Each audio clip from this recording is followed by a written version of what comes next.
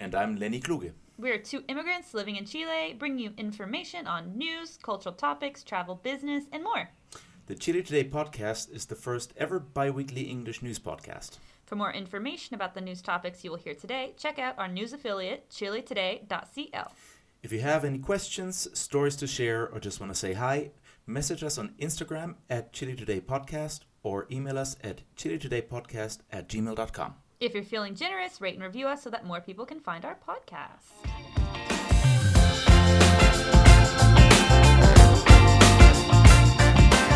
Hey, Lenny. Hi, Bethany. How are you? Take two. I'm great. How are you doing? I'm good. It's been a long week. It's been a terrible week, man. It's been quite a week. Quite a week, yeah. Yeah, never stay up till 2 a.m. by accident watching a reality show when a war is declared on another country. Oh, It gets real creepy. Yeah, like that's actually the reality show these days. Oh my God. It's not entertaining. I don't like it. Can we cancel it? Yeah, man, honestly, like I usually don't get, like, I'm very good at, like, kind of like compartmentalizing the news. Like I usually don't let it get to me, but this time it got to me. Like it's just like having in like a how do you call it, like in war of attack, like war of aggression, like for the first time in Europe for like since World War II and everything. I don't know, it just hit too close to home. So yeah, we've been talking a lot about this just before. So did this hit differently than it did for you in 2014 when there was the annexation of Crimea and all of that? Yeah, because it was a lot more underhanded in a way. It was more, I mean, and I'm not saying that, like, there's been war and conflict all along. We got like the civil war in Syria, we got like Afghanistan. There's still wars going on. But we're just it not was like, I think what made it different, it was like a war. It was like a war of it was like a war of aggression. It was just like, we declare war on you, boom. Like, this has not happened Is since. it because you're German? In a way, I wouldn't even, like, okay, you're asking this tongue-in-cheek, but, like, I think it has something to do with it. No, I'm not. I'm honestly, like, is there's, like, some intergenerational trauma here that's like, wow, okay. Yeah, I wouldn't be surprised if it was, because, I mean, it's like, it's just, like, the first time since World War II that actually one country invaded another country, like, openly, you know? Yeah. I mean, again, you know, it was not subterfuge. It was no, like, smoke and mirrors. It was just like, we're going to declare war on you. We take this country. This is okay. This is Jesus. new. Yeah. I mean, my trauma comes from please don't invade, U.S., please don't invade.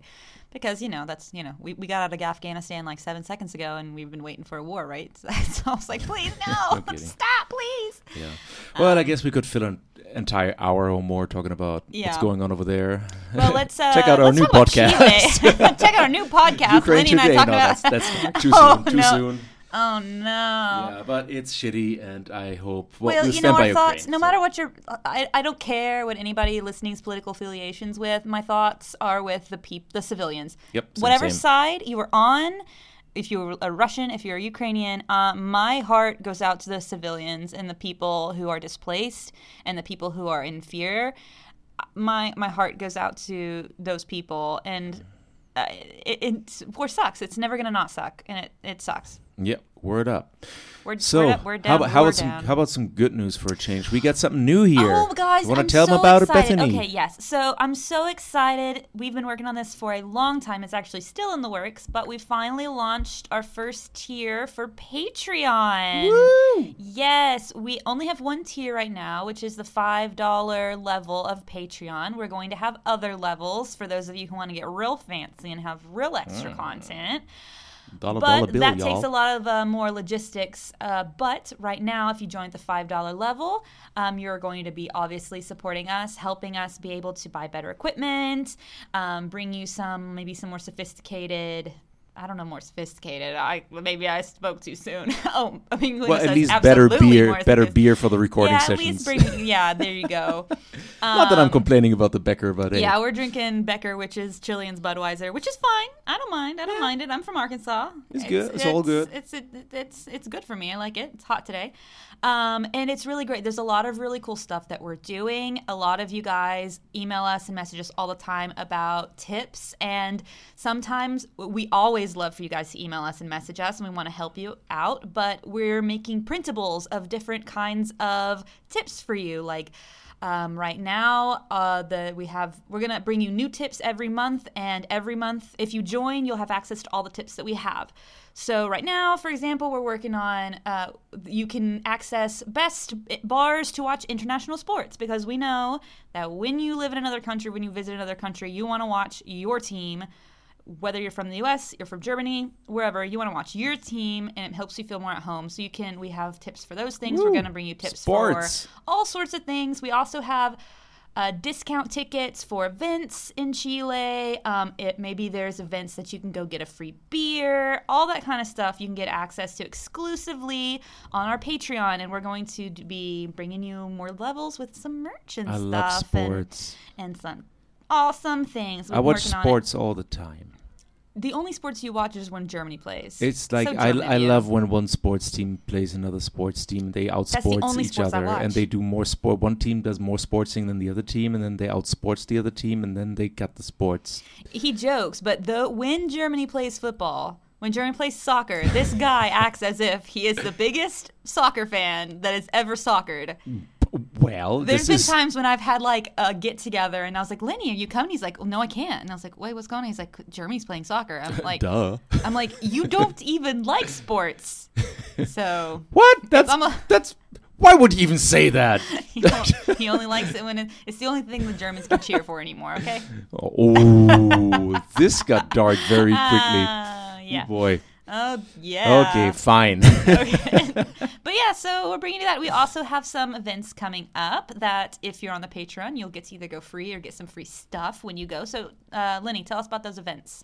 Those events. So we got a couple of events coming up. The next one would be in March, because by the time you listen to this, it might actually already be, well, No, might it'll be the very last day of the February. last day of February. We have one tomorrow, but Yeah, you we're guys talking- are going to miss that. Yeah, Unless you already went, which we love you if you did. Yeah, because we're talking to you from the past. So there's an upcoming event on March 17th, which is St. Patrick's Day! St. Patrick's Day. That is correct. And we're going to combine that St. Patrick's Day with our famous horrible movie night. Mm-hmm. And we're going to watch... Leprechaun. Of course we're going to watch Leprechaun. Leprechaun. Leprechaun. Hashtag Now, I've never Arkansas. watched that movie. That's kind of I've like... never seen it it's a either. straight up horror flick, isn't it? It's I think so. It's like B movie, old 90s, 80s, 90s something. Penguin was saying 90s movie. Apparently Jennifer Aniston was in it for like 2 seconds or something. It's supposed to be horrible, but But it's a horrible horror movie. it's a horrible horror movie. If you've never been to horrible movie night, it's just fun. It's super casual. You go, you sit, you drink a soda or a beer if you're a drinker, you order some fish and chips, laugh your heads off with other people. Like, you don't trying want to to sit find by the pot of yourself and watch a gold. horrible movie. But when you're with people, it's funny. And it's also sort of going to be / a St. Patrick's Day kind of get together, like hang out, maybe play some board games. I don't know. It's going to be fun. Hold on, did you say slash or St. Patrick's Day? / St. Patrick's Day, but also because- slasher. Yeah, I mean, that would make Because sense. That's what I'm I've asking. never seen Leprechaun. Is it a small leprechaun that just murders people? I mean... Who thinks of these things? Why is the leprechaun so angry? I mean, small people that murder, small things that murder people. Chucky, I mean, it's not a new thing. Just saying. Okay, that's a fair point. Yeah, see? Why are people freaked out by small things? I'm small. Do you People think are I'm not not scared. freaked out right now? True. So we got that horrible movie night. You better come. It's for free, as you already mentioned. I think it's That one absolutely is free, but if you are on our Pates, you're going to get free stuff when you go, like free alcohol. Yeah, Or if you're not a drinker, we'll give you It's free like doubly free. juice or soda or something Yeah. instead. It's like we pay you. Well, we don't pay It's you. literally you get your money back if you actually join our Patreon and go to the events. No kidding. We're not good business people. So, but we want to encourage you Take all to advantage join, of create a us. community. Yeah, take advantage of us. It's very consensual. Yeah, right. Consensual advantage. Okay. Now, if a horrible movie night is not really your thing, and you rather go out to see some stand-up comedy, well, guess what? There's a stand-up comedy show on March 19th. Exactly. That's my 2 birthday. days after. That's your birthday. I know, but I'm not going to But be you're there. not gonna be there No, I'm because gonna be you're not gonna risk it. self-quarantining. You're not No, gonna risk it. I'm going to be self-quarantining. Because- I'm traveling to the U.S. to go to Disney World. You're wearing it's funny because he's wearing a Mickey shirt, which is very me, and I'm wearing one of those shirts that has a weird animal on it doing a weird thing, which is very him. And which is also a shirt he got me. Yeah. So it's like we're dressed as each other today. Aw, so cute. Aw. So anyway, it's a bilingual stand-up comedy show. It's going to be at Fiddler's, and I think it's probably going to start at 8 p.m. Yep. 8 p.m. 3,000 pesos to get in, or Yep. if you're on the Patreon, it's free. Everybody get on the Patreon. Everybody get on the Patreon, support us, help us buy new mics for fuck's sake. And We should put have a subliminal recording on this episode. Like what we are play you it doing backwards. with your fingers? You know they can hear that, right? Okay, maybe they should. I'm just saying that we should put a subliminal recording on the record, like so when you play it backwards, it goes like Then get I on join the Patreon, get on Patreon, something like that would be awesome, like Marilyn Manson style. Oh, by the way, that's patreon.com/the Chile Today Podcast. The is important because somehow Chile Today we're Podcast special. was already taken, so it's the Chile Today Podcast. Ha. But yeah, so that's it. It's going to be really good. Linny might even be telling Yeah. jokes. I think Pinguino's going to be telling jokes. Are you on the 19th? Well, now he says is. no. Are you? But are you thinking about Maybe it, he's not. Pinguino? He says maybe. So if you want Pinguino to tell jokes, message me. us on Instagram at Chile Today Podcast. That's without the. Yeah. Hey, if we get, tell you what, if within 1 week we get at least 5 Patreon subscribers, I'm in. Hey, look, we got one. Well, Right now, four more to go, and I'm in. Which sounds sad, but I literally launched it like 3 hours ago, and the first patron was my boyfriend, and I didn't ask him to join. I was like, "We finally launched our Patreon. I worked really hard on it." And he was like, "Oh, that was you?" mean. He did it for you, Linny. Oh, And so- because he wants to see me He wants up to- on stage there. There you go. Awesome. So yeah, so now we got news. We got news.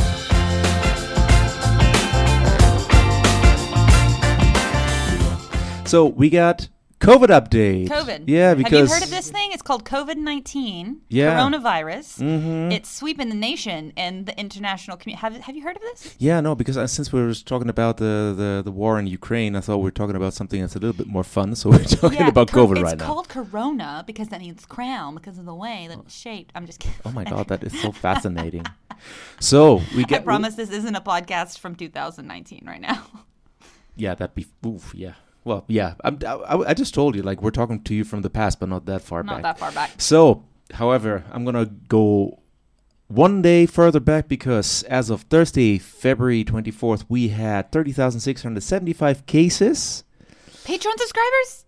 No. That would be, like, I'd be rolling in it right now, you know? I probably have my own island or whatever. No, we had corona cases. The day before that, it was around 25. The day before that, it was actually under 20. So, like, it made a little jump again. But it is falling, thank God. Like, we reached the peak of the wave, and right now the positivity stands at 25.62%. I compared that to my notes for the last time when we were recording, and it was like more or less stable. Like, the fluctuates around 26%, which is also good. However, the ICU occupation right now is at 94%. Oh, no. The thing is, that's the thing, is like right now the numbers are going down, but you got to remember that the ICU occupation is a lagging indicator because once you get corona, it can take up to 3-4 weeks Right. for you to get Exactly. hospitalized. So like that, we're probably going to see an increase in this still. But I prefer to stay positive here, see that before Please we do reach not stay to, positive. Stay negative. Yeah, I stay negative, but I'm get out. Get I out. like my own jokes. Pinguino likes my jokes. You guys can't hear him, Yeah, but he 'cause- laughs at my jokes. Well, you pay him for it anyway, with our big old Patreon money. So yeah, the ICU occupation at 94%. Let's hope that it's not going to reach 100% until the downturn of the wave is going to leave its mark on the ICU occupation too. I think so. So that would be great. Now another thing is that last week, 223 children aged 5 or younger were hospitalized last week. Which is With actually a COVID? mess. Yep. Which Is was it with with COVID or is yeah. that just the number of children no, hospitalized? with COVID, Oh, and that was a shit. massive increase compared to an average of 13 per week in And last children December. are starting school next week. Or That too. when you're hearing this, children in Chile are starting school. And that's one of like the factors. in-person school. Yeah, and also like the thing is that vacation is one of the factors there. The thing is like these kids. Just never take your kids on vacation. The solution's easy. Leave Yeah, them at you home. just lock them in the room, throw Lock away them the key, like leave a cold like they pizza did in the there, and 80s. that's it. Yeah, Like they did in the 80s. leave them Give a them can some of cat beer. food. And that should be fine, you know.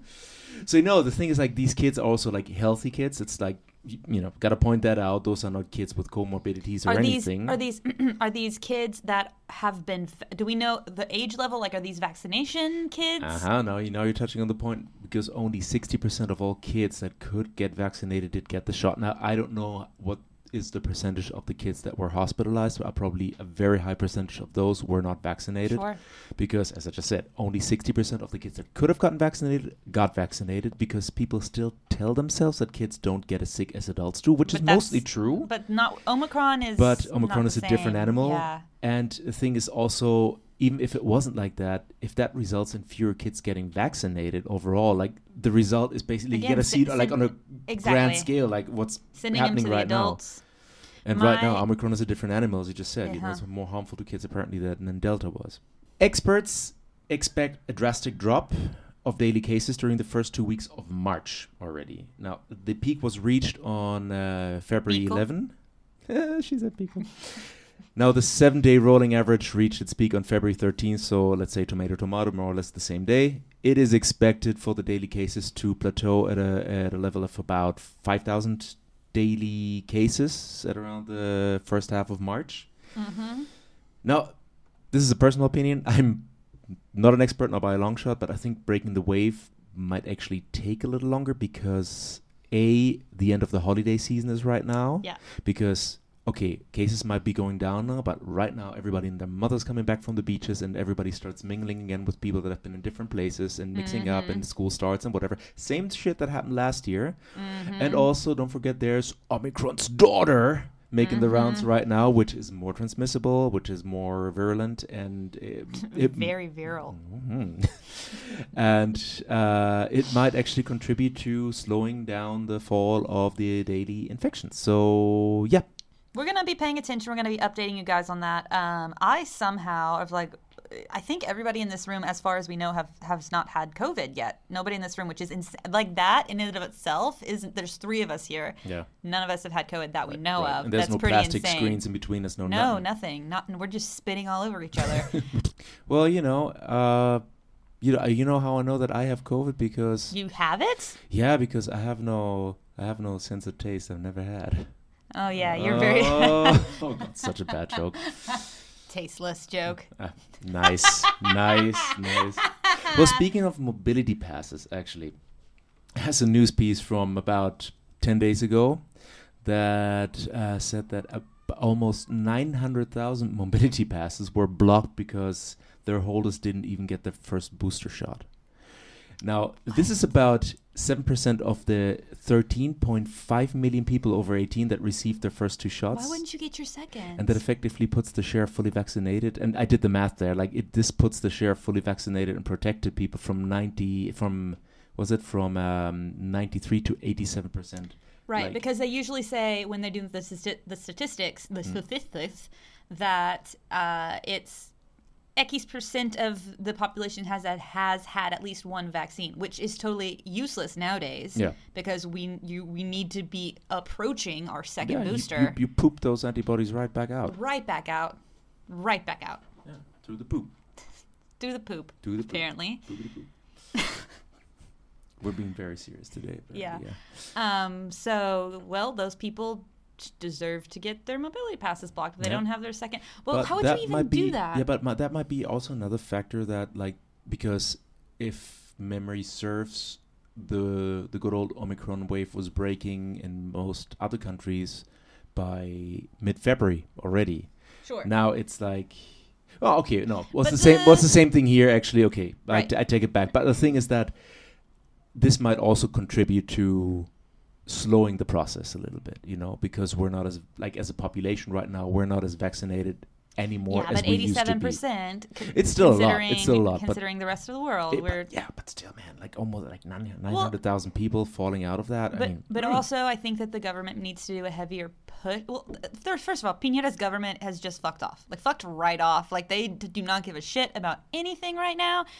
And so, like, back when there was the first booster and everything before the elections, like, he was really getting his team to, like, push for those boosters. Now, like, I barely see any information or advertisements or encouragements about getting the next. They just don't give a shit. They're just. I've only seen the updates that say whose turn it is, but only when I'm scrolling through Instagram. Yeah. Like, and I'm not even paying attention. I would suppose that probably once it gets into like the younger age brackets, probably then they're gonna up a little bit the PR campaign, because right now it's a very I think they're just small waiting age to bracket. see what the new health ministry is going to do, because Yeah, could be too. I mean, like, what, March 11th is when Boric is going to be inaugurated, hopefully not. Inaugurated. Since you were just mentioning Piñera not giving a shit about nothing anymore, now, last Wednesday, the 23rd, the first shipment of 1.5 million Moderna vaccines arrived in Chile. Oh, this is our first Moderna vaccines. Yep, and which is going to be the first shipment of a total of, 2 or 3 million doses. I read conflicting accounts there. Is this going to be our next booster? And I'm not sure. It might be. Now, the thing is, there's actually one quote from Piñera which I thought a little bit bemusing, because he said, "De esta forma estamos facilitando el trabajo del próximo gobierno." It's like, this way we're going to be we're going to help out the next government. We're going to help out the next. I was like, really, buddy? Shut up. Because Boric, he's just going to be like, no more vaccines. Or it was kind of like, oh yeah, well, you want me to thank you now? He is so trying so hard right now to, like, leave a legacy that's not the fact that he was president during the estallido, like during the uprising, and like made a total ass of himself during all the votes. At least he got the vaccination thing going for him. No, I will always admit, credit where credit's due. Piñera kicked ass as far as getting those vaccines into our country. But I can do a whole episode about why. Because Chile is allies with both the U.S., Europe, and China, which is one reason why it was easier than most countries. Write it out. Okay, well, last thing on the COVID docket is now the second booster shot. People, if you are over 55, write it down, because the second booster shot in the week from February 28th to March 6th is for people over 55 that have received... Fuck you. That have received their first booster until September 5th, 2021. I'm just going to pretend that I didn't hear that. Okay, so I got bank news. Ooh, as exciting as it gets. Put that in your bank. Okay, so this is BBVA, which is, how do they pronounce it here? BBVA. BBVA, and I say BBVA because I like it. Are there BBVAs in Germany? I don't think so. No, I don't think we have. It's a Spanish bank. It's was it Banco Bilbao, Vasco da Gama? Yeah, I don't know. I've never seen it in the U.S., but so it is a big bank though, and they're opening a representative office in Chile, which is good and going to sort of like go back to some of the things we're going to be talking about in our main topic today, which is that there's a lot of international investment still happening in Chile, which is really good.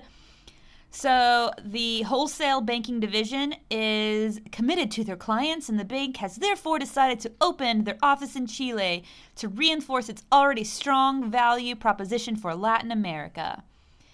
And it says that Chile is an attractive market to them and many other banks, and they hope that they can grow with Chile as it has a good economic outlook, which that's really good coming from a bank. Yeah, take that. So, and this was news from today. So this is post Boric's election and everything. So if that puts you at a little bit of a relaxed state. Post Boric times.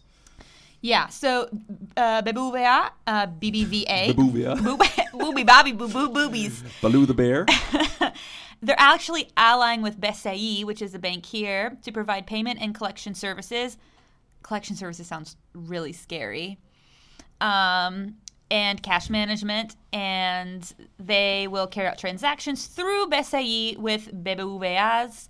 Why is it BBVA? I don't get it. Because if you would pronounce the V like they do in Chile, it would be BBVA. Okay, Chile, this bank, gonna work with BCI for large multinational and local large corporations, for its clients, doing loans and all the things that banks do. Going to create more jobs, they say. Also, I have students who work for BCI, and it really makes sense to me that they're going to be partnering with BCI, because BCI is like one of the more innovative banks in the country. Yeah. They're the ones that created Match, which was like, if you don't know what that is, that's kind of like the what's it called, Vimeo? Yeah, it's like a digital wallet. There you go. For Chile, the first digital wallet for Chile. Which you can also use if you're not a client of BCE. I gotta point Yeah, out. well, and the I thing was is we've talked about this before, but this would be a good tip we could talk about on the Patreon, is if you don't have a bank in Chile, which a lot of immigrants don't have until they get their visas, you can use that wallet. Yeah, get set up. Also, you can set up a virtual credit. We are not getting paid by them, by the way. No, I'm just saying, like, absolutely I'm trying to get my friends to use it because I think it's just convenient. Like, it's super convenient. yeah, and my friend is always like, still don't get why I should use it because it's easier to transfer money than like But getting out your also, multipass. the thing about being an immigrant, you might be in trámite for like a year and a half, 2 years, however long, and you can't get a bank unless you have a root. But you can open a match. Yeah, can you do that You without a can root? borrow someone's root. All you need is a root. Okay, get someone's root, All find you a dead need is person, it's root. fine. But I mean, like, for example, I use my boyfriend's root for a few things because right now I'm in trámite and they won't let me do crap because, anyway, it's possible. Follow us on Instagram. Okay. Exactly. So anyway. BCI is one of the more innovative banks, so it makes sense for them to partner with Exactly, BBVA. with BCI. And so they're also going to be focusing on foreign trade and helping to encourage and facilitate foreign trade with Chile to other countries. So that's pretty interesting. And I think especially very timely with the topic that we're talking about today, which is, will Chile become Venezuela? The international community, they're very much still recognizing Chile as an emerging, Stay tuned very, to very find out. strong, stay tuned, part 2, strong economy, things like that. Right. What else do you got for us? Well, sorry to say that, but I gotta go back to a very dark topic, the one that we just talked about at the head of the show, what's going on in Ukraine and Russia right now. Yeah. Because it does have an impact on Chile. Like, it's far, far, far away, but since it's a big old thing that's going on and has impacts economically, financially, I mean, it's that going are to have going to be impacts felt throughout the internationally, world. yeah. Absolutely. Well, first things first, gotta say that we would be amiss not to mention that President-elect Gabriel Boric unequivocally condemned Russia's invasion of the Ukraine. In a tweet, he said, "Russia has chosen war to resolve conflicts. Chile condemns the invasion of Ukraine, the violation of the sovereignty, and the illegitimate use of force. Our solidarity is with the victims and our humble efforts with peace." Yes? I was just going to also mention that, again, because of our topic today, Maduro from Venezuela did the opposite. Okay. I thought you were talking about something. Okay, yeah, go ahead. He actually has spoken to support Russia. So again, trying to draw differences here between the president-elect of Chile and Maduro. Actually, sidebar, I did have that on my docket, but I was like, okay, too many news items.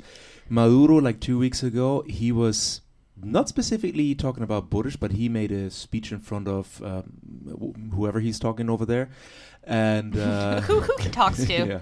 I don't know, Congress or National Assembly, I don't know. And he was talking about the izquierda cobarde, I think he called them, like the cowardly left. And he made very strong allusions to basically I think he's what mentioned Boric Boric by name saying that before. In that speech? I don't know if it was in that speech, but I believe, or he said like Chile or something. I mean, in that speech, I think he didn't bring him up, but in a way, I think it was just interesting to read because I think, like, in the early stages, just after Boric got elected, I think he was still trying to cozy up to him because he was like, well, he's also from the left. Like, we're one big happy family. And then he kind of like We the new left. This is the new left. Yeah, and then he kind of found out, okay, hold on, this is not really the old left. This is a different animal. And I think now he's trying to like distance himself. We the millennial left. This is the millennial left. This guy's 36. His birthday was like 2 weeks ago. Yeah. This is the millennial left. It's different. Boom shakalaka. Anyway, so that was just a little sidebar. Now coming back to Russia and Ukraine. In terms of economic consequences, if you got a car, get a bike. Yeah. I mean, you should just do that anyway. Yeah, you should if you just live do in a this city, anyway, if you live in absolutely. Santiago and you're not like working, like if you're not living in like, I don't know, Puente Alto and working in Las Condes, get a bike. Yeah, absolutely. Or and if you can't ride a bike like me, take the metro, take a bus. Right. And also, like, bike infrastructure is getting better by the week. Dude, so many bike paths. If you're coming to much more visit throughout here, the last years, there's it's so incredible. many bike paths now. And limes and stuff. Yeah, they call them like limes. Yeah, limes. They have them in the U.S. They have limes but in like the U.S. I've seen a lot fewer around the last years. No, during the pandemic they had, but before the pandemic they had like 6 different types, and then I think the pandemic took them away because they were like touch points, and then Lime was like, now we have a monopoly on all the scooters. So yeah, as for modes of transportation, right now we will likely see a further increase in oil and gas prices, since Russia is actually the world's biggest exporter of natural gas and the world's second biggest crude oil exporter. I didn't know that either. Now, Crude. with the upcoming sanctions against Russia, this will decrease the available supply and therefore drive up the market price. This is what's to be expected. Hold on to your butts. Yeah. Now, and why did I mention this whole thing about Boric on top? Because since Boric already took a stance on the issue, it is in my opinion, rather unlikely that Chile will not participate in the round of sanctions that the world community will levy on Russia. So probably Chile is also going to be like, we're probably not gonna buy from Russia anymore. Like, they're not going to buy from Russia anyway, but it's not like... Yeah, we don't buy from Russia. We buy from China. And China's even sort of been like, dude, Russia, what the fuck? Yeah. Like... No, actually, they were kind of... But they released some... Yes, but not the way that the international community thought they were going to, because they're not supporting Russia. They're just like, we're staying out of this. We don't think that this invasion's good, but we're just going to stay the fuck out. I think they did say. I saw there was a tweet today. Okay, I might be wrong. Getting off topic. I might be totally wrong. You know what? I eat those words. Exactly. Now, but Boric is going to work with China. This is what I'm trying to say. He's not going to stop working with China. Now, this expected increase in fossil fuels right now is actually happening during a time in which fossil fuel prices are already rising steadily, due to several reasons, which is like the bounce back effect in 2021 when people came back to work and everything. There was a summer with little wind for eolic energy production, for example. The summer of love. The summer of wind. True, the summer of no wind, and increased demand from Asia. Breaking all of a sudden, wind. there's just a bunch of reasons that while fossil fuel prices are high now, so basically that just like piles on top of that. Now, also, depending on how this conflict develops right now, in about 6 months' time, 6 months from now, we might see an increase in the price of flour. Flour as in harina? Yeah, as in harina, not flour as in pretty little flowers. Because Russia is also the world's largest and Ukraine the world's 5th largest grain exporter. Interesting. Now, but currently, I will say that Chile does produce a lot of its own flour. It does, but only 50%. For local. Well, we should be buying more of that anyway. Yeah, no. Now here's the thing. Now currently the silos are filled from domestic production, which, as I just said, it covers about 50% of domestic demand. But in a few months, Chile will have to start importing grain from abroad, something that they do anyway. Okay, an interesting question that Pinguino just brought up off air was, okay, how much grain do we export as a country right now? Now, I do not have the answer for that right now. And knowing Chilean history, knowing the way that Chile works, we produce and export way more than we keep. Yeah. So it wouldn't surprise me if we, as a country, might have a lot. I mean, we have a lot of flour brands. Yeah. Like, we're weird about grains here. Yeah, I think the number of brands is not really indicative, but might be worth looking I'm just saying, like, into. there's a lot. I don't, like, when you go to the grocery store, and specifically flour, I would be surprised if, I think only like the Líder brand and the Jumbo brand are the ones that are not from Chile. Yeah, probably they just mix it up at some point. Now, the thing is, like, Chile does not buy neither from Ukraine nor from Russia. They actually get their grain that they import mostly from the US, from Canada, and from Argentina and parts.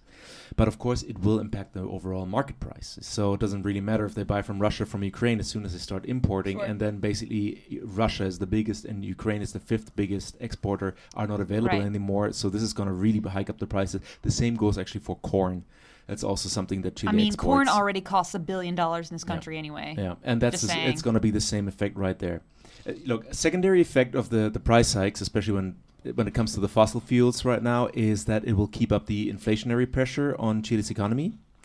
Now, allow me to do a little mansplaining here, a little podcast-splaining, just a quick reminder that, like, inflation is calculated basically by taking the average of a curated theoretical basket of goods, of which fuel, of course, is a big part.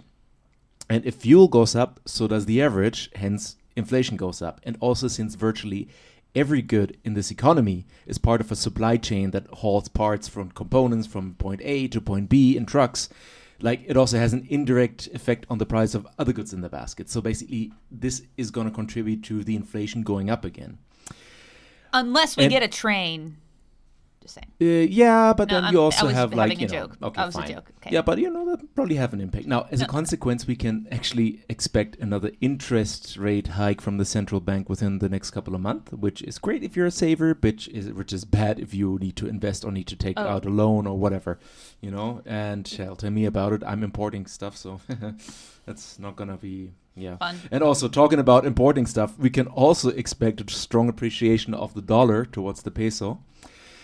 Because it's rather typical that whenever there's conflict somewhere, like the dollar is reigns, shit right now. Yeah, right now it's shit. Actually, I looked it up. But anyway, so basically the thing is like it's usually what happens if somewhere war breaks out and there's uncertainty reigns. Like but it's investors just rush to they go to the dollar, they put their money into secure currencies like the US dollar, and which is also by the way will make the fuel even more expensive. Not only because the fuel by itself is going to be more expensive, but because we import fuel, we pay for the fuel in US dollar, and since it is expected to go up, it's going to be more expensive. Now, I think it's important to talk about an appreciation of the dollar and not a depreciation of the peso in this case, because I mean it's technically the same. No, it's not. Oh, I will die on this hill. That's not technically the same. But I'm getting okay, there. But it is. Okay. I mean, look, like if you. I understand what you're saying. Yeah, right. It's. I mean.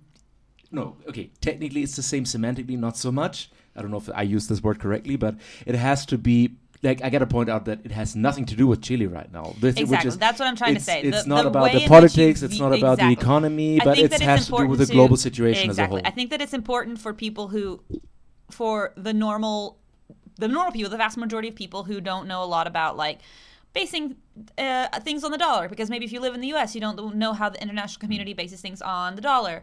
Especially Chileans who are like, oh my God, our peso because of the dollar. And it's like, look, this has nothing to do. Right. This has nothing to do with Chile, everything to do with what's happening internationally. And I think that is super important to point out. Yeah. I will die on the hill. I wonder if like Axel Kaiser has already ate his humble pie. When he was like this right-wing economist, he was like, oh yeah, like I think it was like before Boris election, it was like the peso's going to go up to 1,000. Oh my gosh. And everybody was like, right-wing really? Assholes never have humble pie. I don't even know if they like they're I don't there's recipe. I've never ever seen one of them be like, you know what, I was wrong. Yeah. Oh. Now, keep going. Yeah. No, as you already pointed out, like I also just checked the peso and the dollar today, and it was actually the opposite effect. Like because on Thursday morning, when basically news of the invasion of Ukraine became public, the dollar fell against the peso for some reason, and like when on Thursday $1 got you about 820 pesos. Now it's around 800. So that was kind of like, okay, that was not still really bad. Yeah, but it dropped. That's what I'm saying. Like yeah. you would actually expect the dollar to appreciate. It didn't. Now, however, the euro did for some reason. Like the euro jumped from 884 pesos on Thursday morning to about 920 by Thursday afternoon, and it has dropped to like 900 around. I think everybody expected the U.S. to invade or to like go into the Ukraine, and I think that scared a lot of like investors, because I think so many people were like, is the US gonna I don't think there's anything to do with that, like, because you also got to consider then but what I'm saying is just like I think at this point, and look, if you listen investing to this, is just magical unicorns. Okay, exactly. If you're an economist, if you listen to this, and if you want to like tell me that I'm wrong, please feel free. Please educate us. Please feel free. But what I'm saying is like big punch. Big puns. Here we go. Big puns. Yeah, I'm good at that. A big part of the dollar reserves are not even held by the U.S. anymore. It's just all over the world. No, but China, what I'm whatever. trying to say is but where I'm going is like I think U.S. politics right now has a marginal impact on the interest rate of the dollar. Like it's still perceived as a secure currency, and it doesn't really matter who's at the helm right now in the States. I mean, not saying that it doesn't matter at all. I'm not saying who's at the helm. I'm saying that investments are literally just like people saying what's going to happen, and everybody was scared for the past couple of days that Biden was going to, because he had been saying for the past couple of weeks, like, we're going to have a strong and swift response to and so I think that makes sense that people would be, if they want more secure money, that they might even be taking their money out of U.S. currency and putting it into European currency. Yeah, no, but that's what I'm saying. That it kind of makes sense in that way, but I still don't think that this because would be... what are like average people who like don't know a lot about like the average war? People who don't know about shit, they don't do these kind of transactions anyway. I don't know, because average people who know a lot about stocks don't necessarily know a lot about war. And like, especially the way that Russia is kind of like uniquely positioned in a way of like of a war that we really haven't had in this lifetime. It's very different, right? It's not the war in Afghanistan. It's not the war in Iraq. Yeah, it's that's what I'm saying. the war with. It's a war with Russia. aggression. It's a big deal. So it makes total sense to me that people would be like, I'm scared. Where are my stocks But you could gonna also go? say, is like, I'm not going to put my money in the euro because, man, this is right next door, you know? I would So- just say I think either people are putting their money in something more secure in what they think it is, but like not like also selling or not investing. Buy Chilean pesos. We're far away.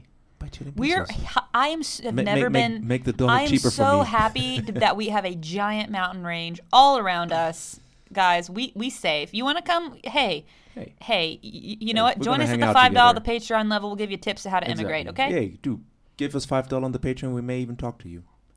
I will talk to you either way. I like you. You that listening. You're Well, my friend. I'm tier 2. Okay. Anyway, so much about like the consequences that this war will bring to Chile. So be ready to pay more for fuel, for gas. Be ready for more inflation. I have more interest to add rates. to that though, my dues. Bah, please go ahead. Okay, so Oh my here's God. the thing. I have more things to like talk about how Chile might actually be more suited international, like of all the countries in the world, actually is benefiting a lot right now from Chile's economy. Codelco has a huge surge in profits right now. And Codelco, if you don't know, is the largest copper producer in the world, and it is actually a nationalized copper producer.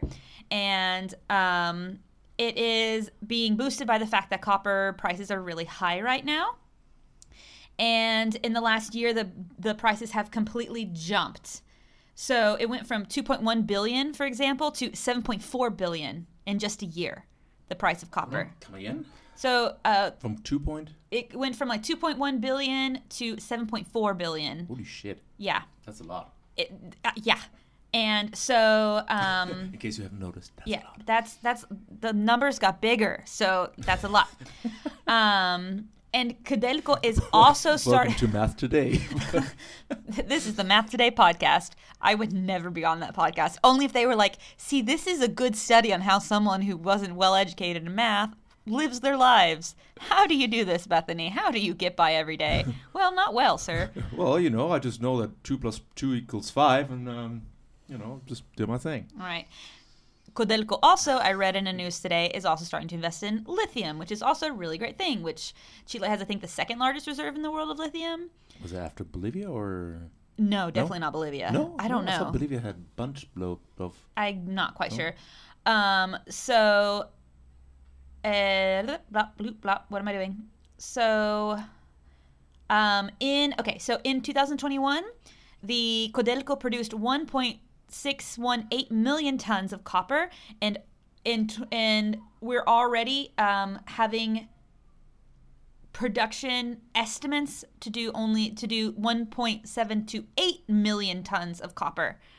So that's pretty good. So copper, the cost has increased 2.6% to 1.372 per pound of metal. I don't know exactly. Numbers. Okay, it's predicted to continue to rise, and it is thought that the effects of the fallout from the Russian invasion of Ukraine is not going to have a large impact on this industry. They said unless there's something completely unforeseeable that happens, which, you know, that is... You know, Putin. It could happen, right? It could happen. But that's, again, one other... So you just were very pessimistic in what you were talking about, flowers. But Flower power. we still have this nationalized entity that is growing and continuing to grow and adding more resources to it. Lithium, I think they have didn't we talk about hydrogen also? Lots of stuff going on. Codelco, I don't... Last week? Yeah, there was something about hydrogen, but I think Codelco wasn't really part of that, was it? Yeah, I think Was so. it? Yeah? I think Okay, so. Okay, Mom. Hey, you know what? I could be wrong. I don't know if this is the first time you're listening to us. We're not professionals. We just like this country and like talking to each other. Talk smack about this. I mean, talk to each other. I mean, we love it, but we also can, do a little good old roast of the country too. Roast. Oh my God! Don't even again missing Arkansas so bad right now. Ah. Okay, what do you got?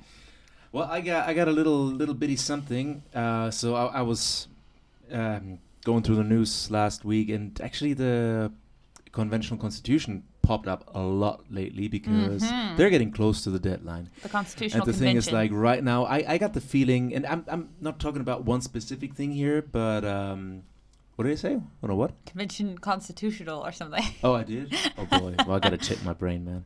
So Oh, it's been bad lately. yeah, so they've been kind of under fire lately because, and more so than usual, because they've been under fire from day one, you know, but a little bit more so than usual, I think, because for one, it has been criticized for kind of slacking, since they will have to hand in the first draft in a bit more than a month, or 4 months if you add the 3 months of extra time that they can apply for, which they most certainly will. There's really no way they're not going to do that, right? And also, there have been kind of what came to the forefront is Why is anybody surprised? This is Chile. We're always late with things. well, I can't really, because I'm always the last one to show up to these recording sessions, and you know. That's true. So anyway, so also like its recent proposals to abolish the Senate and the changing of its political system from a bicameral to a unicameral system has really raised some eyebrows. And I think in the wake of this, there was this movement, Amarillos por Chile, figureheaded by journalist and university professor Christian Warnken, has emerged. And you got to know that Christian Warnken, he's not a right-wing guy. Like, He's a grumpy guy. He's a grumpy guy, but you might be critical of him because he was critical about Boric, he was critical about the Constitutional Convention, but he's not a right-wing guy. Like He's not liberal. Udi. He's not Udi. He's definitely right of moderate, I would say. I don't think so. I don't know. No, I really don't think He's so, just being but- a dick. Well, you know, he's in his right to criticize things. I mean, Now- anybody has the right to criticize. Doesn't mean they're not a dick. Yeah.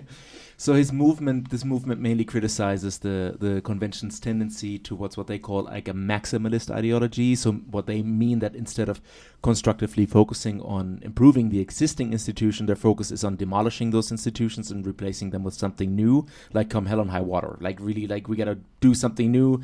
Doesn't really matter if it's better or not. So that's kind of like That's what he's saying. Yeah, But we no, I have mean that's what I'm saying. I'm a little bit like, you know, Right. I'm exaggerating here a little bit, but that's kind of like the skinny of when it. all your institutions were like put there by a dictatorship, it makes sense that you want to replace them. Yeah, well, okay. This could be argued about. Like, honestly, personally, I'm not versed enough in the subject matter to really have like a qualified The opinion right here. wing's just butthurt that they're But- not getting any of their things passed. Because what's happening is the right wing's putting things forward and they're not even getting to the voting no, block but this floor. is he's not about that either. You know, like No, I really don't think that. he in particular is not about that, but like so many right wing people are like, they won't even vote on our stuff. It's like because you have to have a certain amount of votes Yeah. within the convention to even get it to an actual like real vote to see if it's going to be part of the end product. And they're like, this is not fair. I'm like, it is fair, bitches. It's called democracy. So calm the fuck down. If you don't get your shit voted on, shut up. Like that's Right. we had this entire vote. We went through this estallido to get here. If you don't like it, Yeah. Well, there's something. sorry. There's something to be said about communication to the public. Actually, I'm going to get to that. Now, there was actually one thing that happened last week that really caught my attention because the Human Rights Watch director of the Americas, called Tamara Taraciuk, I think it's pronounced. She asked the Constitutional Convention to reject an article that is currently being discussed that would criminalize denying human rights violation. And the argument for her plea is that the language in the article is vague, ambiguous, and does not respect the international standards of freedom of expression. Now, that's a big one, I think. You know, and that's Sure. because one of the foundations. but it hasn't been voted on yet. No, it hasn't been voted on yet, but I think the fact that I think it has been pre-voted on or something like that. It's out Yeah, there's there. a they have those. In circulation. And because, remember, and I don't know if we talked about it, if it was really, because we talked about this last time we got together, I don't know if it was in the last episode or in this one, because one of the foundations of the Constitutional Convention's legitimacy is that it's bound to adhere to international treaties, you know, and they have to be very careful here. So if it's bound to yes cooperate with international treaties, then it wouldn't even matter with the vote or not, because it has to be rewritten. Also, there are so many different vetting processes that these things that are voted on have to go through. Yeah, and now here's the thing, and that's actually what I'm getting at with this whole thing. I think there's something to be said a little bit about the communication to the public, because I do agree in a way with criticism of like another member of the Amarillos por Chile movement who's called José de Gregorio. He used to be the head of the central bank back in the days. He said, and I'm loosely translating here, if there's something failing in the convention, it's their connection with the citizenry, showing us what it is they are working on, pointing out and debunking fake news that make the rounds. There is no clear communication, so that when someone goes to the website, they would find a page that tells them what it is that they're working on the one side, and on the other side, the details of the subject matter. There needs to be somebody who's assigned Yes, to doing and that. I think I absolutely agree with him, because so far, and I think you might agree here too, I think the Constitutional Convention has not done a very good job communicating the work to the public, but instead has left a rather chaotic impression. I think they need to change that, maybe hire a PR manager or something like that. I agree with you. I'm not sure if they're... my only thing about the way that Chile functions as far as like governmental entities and judicial entities and things like that is that they're only allowed to hire a certain amount of people and have a very, like, for example... the judicial power in Chile is not allowed to hire more than X number of people. It doesn't matter if their workload is so much that every single person is losing sleep forever and never and never. If the judicial power is voted on by whichever president to only have 10 people, they can only have 10 people. So if we're talking about the Constitutional Convention, which I don't know if they have the same types of rules, like, it would be great, but whose job is that to do? Whose job is it to? Because that's a huge response. That's a full-time job, right? But we also have to remember that this Constitutional Convention is working very much an uphill battle with the current administration. And like, remember when like they got their first like day, they didn't even have computers. They didn't even have updated data. So all I can imagine is I 100% agree. There needs to be more. Anytime there is clarity to the public about what is going on, there is no faults there. I'm just saying I think that there might be some things outside of their control in this moment. I can't imagine being in their shoes right now. Like, just like, and being in their shoes, and then also somebody being like, can one of you guys like be in charge of communicating every single thing to the public? Right. No, and I'm also Like, absolutely whoa. willing to give them the benefit of the doubt, because as you just said, I don't think there's so much in a clinch with the current administration, because as you said, like, the current administration is kind of like lame duck. They don't give a fuck anymore. I mean, now, right? But in the beginning, you're absolutely right. There was like the infrastructure wasn't set up, nothing, and also you got to consider this is like the first time this ever happened. So like, this is the first time this ever happened. And you got to give them a little bit the benefit of the doubt. But yeah, they got to fix this problem, because right now, if you are looking for news on what is going on in the Constitutional Convention, it's either not clear at all, there are conflicting accounts, there are fake news. You honestly have to follow... And it's just like chaos. You get more criticisms than Right. actually opinions in favor of what is going on. You need to, honestly, like, the best person to follow for this news is Boric on Twitter. He almost daily gives updates about, like, what's happening or whatever, and talks about things, and the people of his upcoming administration are like trying to communicate. But again, that's not their jobs. That they're trying to do this and communicate, but there's got to be somebody. Yeah, it's gotta and be somebody. none of this surprises me, because we are in Chile. Yeah. They're set infrastructure that's organized and gonna get everything ready to where it needs to be and easily communicated and like functioning like Greece? Absolutely fucking not. Okay, so Chile plans to create a 900-ton fish farm for kingfish. So Chile's real big on fish farms, and it's not always a good thing, but another one's coming for kingfish. So it's a $25 million project that will be provided by Aqua Mouth, which is, it's like Mao, like Mao Zedong. Anyway. Just FYI. I was like, is this a Chinese play? Anyway, the farm will be located in Tongoy. But it wouldn't be kingfish. It would be like worker fish or something. Okay, so it plans to produce 900 tons of fish per year in the first phase. But it's predicted to double after its first phase, which I'm not quite sure how long the first phase is. It doesn't specify here.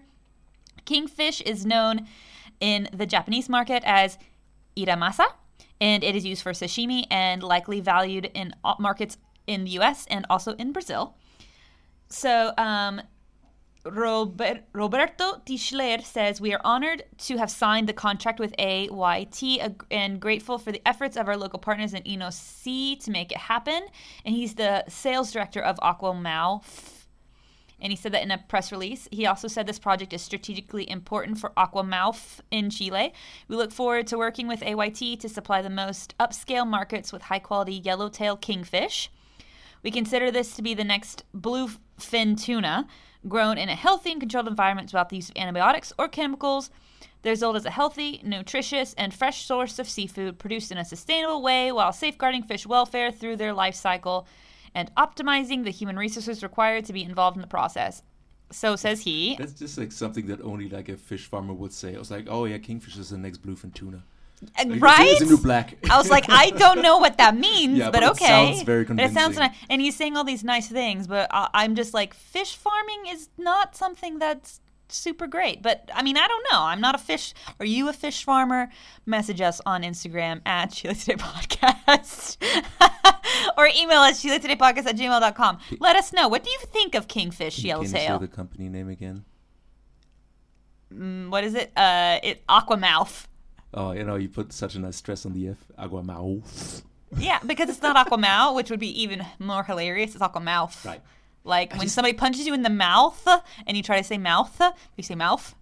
No? Okay. Yeah, no, I got it. But it's funny, since we talked about the MCU universe before we hit record, like now that I hear Kingfish, I just imagine... Kingpin? Yes, I just imagine fish in a white suit and like a cane or something like that, like a big old fish. Kingpin. Oh, like man. beating the shit out of somebody, I don't know. Well, this guy says respect for the environment and the development of sustainable fish farming facilities are key values for AYT. And that was Jorge Urrutia, who is the general manager of AYT. He says this is the first facility for the cultivation of yellowtail kingfish and it is a major part of the company's vision to establish a sustainable commercial production of the highest quality yellowtail kingfish. We strongly believe in and trust the Aquamouth RAS technology, which is integrated and operational facilities around the world. In addition to deploying the latest recirculation technology and processes, the Atacama Yellowfish Project will create approximately 50 new jobs, which is not that much, to be honest, at all, enabling the communities of Tongoy and Puerto Aldea to train and develop economic activities different from those traditionally available to them. So, there's going to be more fish in Chile, but probably not for Chileans, knowing how Chile works with fish. I'm sorry. I'm like, probably going to export this to we Japan. have the biggest coastline in the world, and our fish is so effing expensive because we export all the fish. Like, we eat the frozen fish in, like, Chile. Fish sticks. Fish sticks. And it's like, oh, everybody wants to come to Chile for fresh seafood. Unless you want mariscos, like I mean, shellfish. if you go to Valparaiso, you get fresh fish usually. Sometimes. They make you think it's fresh. Not all the time it is. Most of the time it's not, really. Unless you're buying it from a fish market, it's probably not. Tricky. Tricky tracky. Tricky dicky. But the mariscos, the shellfish you're going to get, it'll be fresh. But Yeah. fish, no. Fresh shellfish. Fresh shellfish. Sally sold seashells by the At the seashore. seashore, yeah. Yeah, there you go. That. You have something else. Well, trying to keep with a little newly established tradition to end our news segment on a lighter note. So there was a news article that I found this week that the Chilean Twitter user at Seba20XX has casually discovered that the new HBO hit series Peacemaker with John Cena has been illegally downloaded to a computer with an IP that belongs to the Ministry of Finance. The current Ministry of Finance? Yes. I mean, not the minister, but it was in the like, ministry. who in Chile doesn't download movies? Yeah, okay, but it is like a rite of passage. You come to Chile, you get on Pirate Bay, and you I get it, download but a do it movie. on your own time, man. I mean, look. Oh, okay. but like, how do you know it wasn't on his own time? You don't know when he clocks out. Yeah, but on your own computer, at least. Like, Yeah, that's- everybody no, no. watches porn on their computers at Yeah, work. Everybody okay, knows. I'm look, just kidding. here- I'm just here's the kidding. thing. Don't do that. Don't do that. So what he said, like, he randomly picked an IP address that belonged to the Ministry of Finance. I don't know how he got that hunch, but okay, fine. I'm just going to let this slip. This is public information, by the way. There's actually a Wikipedia page where you can look up... Wikipedia? Well, Wikipedia, whatever. Tomatopedia. It's Wikipedia. Wikipedia. Wikipedia. It's Wikipedia. If you, It's you might, encyclopedia. you might have heard of it. It's on the internet. So yeah, it's public information. You can find out which IP addresses belong to public institutions here. I didn't know that, and I wouldn't really know why I would want to know that, but now I do know it. Now I need to know everything. I need to know What everything. is Boric doing Yeah. on his... I just want to know what is he looking... Not like... I don't care about like the actual political things. Well, I just you- mean, like, you actually how can. I gain information to get in his good grade? He needs an English teacher. I'm here to Well, help. you can find out I what want he to be your best downloaded. friend and maybe your lover. You can- What? Okay. I just want you can- power. I'm like half Slytherin. Okay, I'm just I I'm digress. just gonna let this slide. It's fine. So, what you can actually find out what he downloaded, because you can find out his. I don't know if they have the president's IP address per se public there, but It's public information for like computers that are in public institutions, and there's the search engine. It's called I know what you download. I think it's altogether.com. Oh my god! And and you can actually put your IP in there and see what you've done. What I've downloaded? Dude, I did this with mine, and I was like, I didn't download that. It's like, what the holy really? It's just like a virus or something downloaded I don't know, man. it for you? Okay, look. What is your wife doing? I may or may have not downloaded things illegally in the past. The verdict is out on that one. We're in Chile, it's fine. But these things like that I've seen there, it was like, I don't know, what was it? Euphoria and something else? You definitely watch Euphoria. I don't even know what that is. I'm sure you're. Honestly, I It's bet a it's series, Carolina. right? It's a really, really, really popular series on HBO. But like, I mean, could be. Yeah, but it was also like I could ask, but like It's my Carolina computer's- definitely but downloaded that. What about my computer got its own IP? That's the thing. She got her IP anyway. She did it on your computer. No, she did not. You did. We gotta have words then. Anyway, so I digress. So, but basically, what he did that he went on the website. He put in the IP address that he just like casually selected, and he was like, "Oh, look at that!" He downloaded Peacemaker, and he downloaded also the Eternals. And Motherfucker. yep. Now, of course, this is Buy problematic. Disney Plus like all the rest of us. This is, of course, problematic on a couple of levels because first, pirating copyrighted content is, of course, illegal, and doing so from a government machine is kind of spicy. I mean, come on.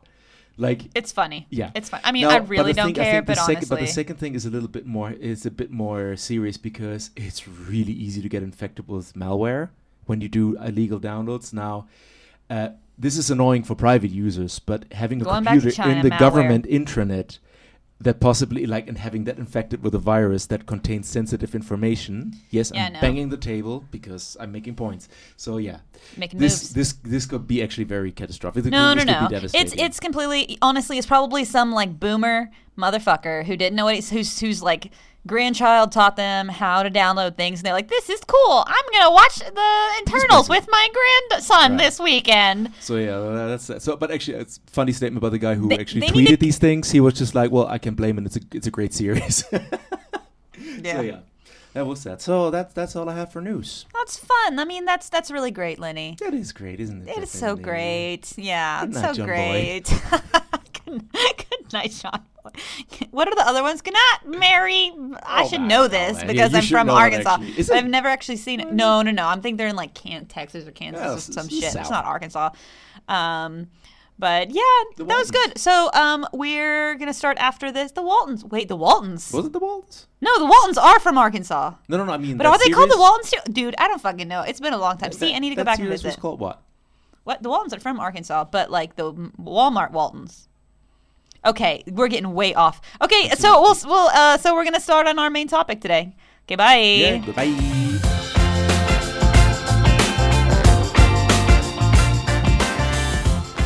All right, guys, we're back for part 2 of our discussion and our thesis why Chile is not going to turn into Venezuela anytime Way easier soon. than my master's thesis, though. Yeah, that way more thesis. interesting. I don't know if it's more interesting. Okay, getting distracted. Getting off topic Already right off the bat. distracted, already distracted. already getting off topic.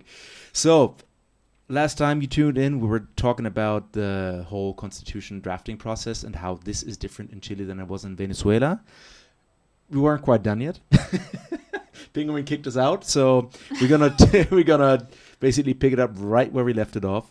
So, what I was saying at the end of episode part 1 is that the plebiscite for the redrafting of the Chilean constitution had a turnout of almost 51%, which was way more than the 37.8% of the referendum for the redrafting of the Venezuelan constitution, but it was also the highest turnout in any popular vote in Chile since they did away with mandatory voting. Except for the election of Boric, which came after. which came after. Which You're came right. after, until then, right? So, also, the redrafting of the constitution was eventually approved by 78% here in Chile, which, again, compare this to the 92.5%, respectively 86.5% in Venezuela, which also, it seems to me, a bit more credible or less on the extremes when it comes to I don't know. turnout and approval. I You don't know know what if I'm saying? the UN was observing those elections. That's I don't know that either. But that's something that I would like to know. right. Like, That's what I'm saying. This is my personal take right now. Right, here, so. you're right. Because again, there are certain, from my perspective, there are certain elections that internationally, like some people are like, "Oh no, they were Oh, not no. democratic," and then the UN was like, "We were there, it was fine." In Just Venezuela. because, No, What- not what- necessarily. I'm just saying in general. Okay, gotcha. That if the UN's there to observe the Yeah. elections and they're like, yeah, no, it was fine. Okay. And then they're like, but someone I didn't like won. It's like, okay, then the tough shit. They want like the U.S. right? Like people being like, Biden didn't Yeah. win, Trump won. And it's like, no, They're it like was votes observed under my couch. internationally. Like he won. Calm the fuck down and shut up. Yeah. Yeah, but they're Illuminati and whatever, Mm. So yeah, so The red planet.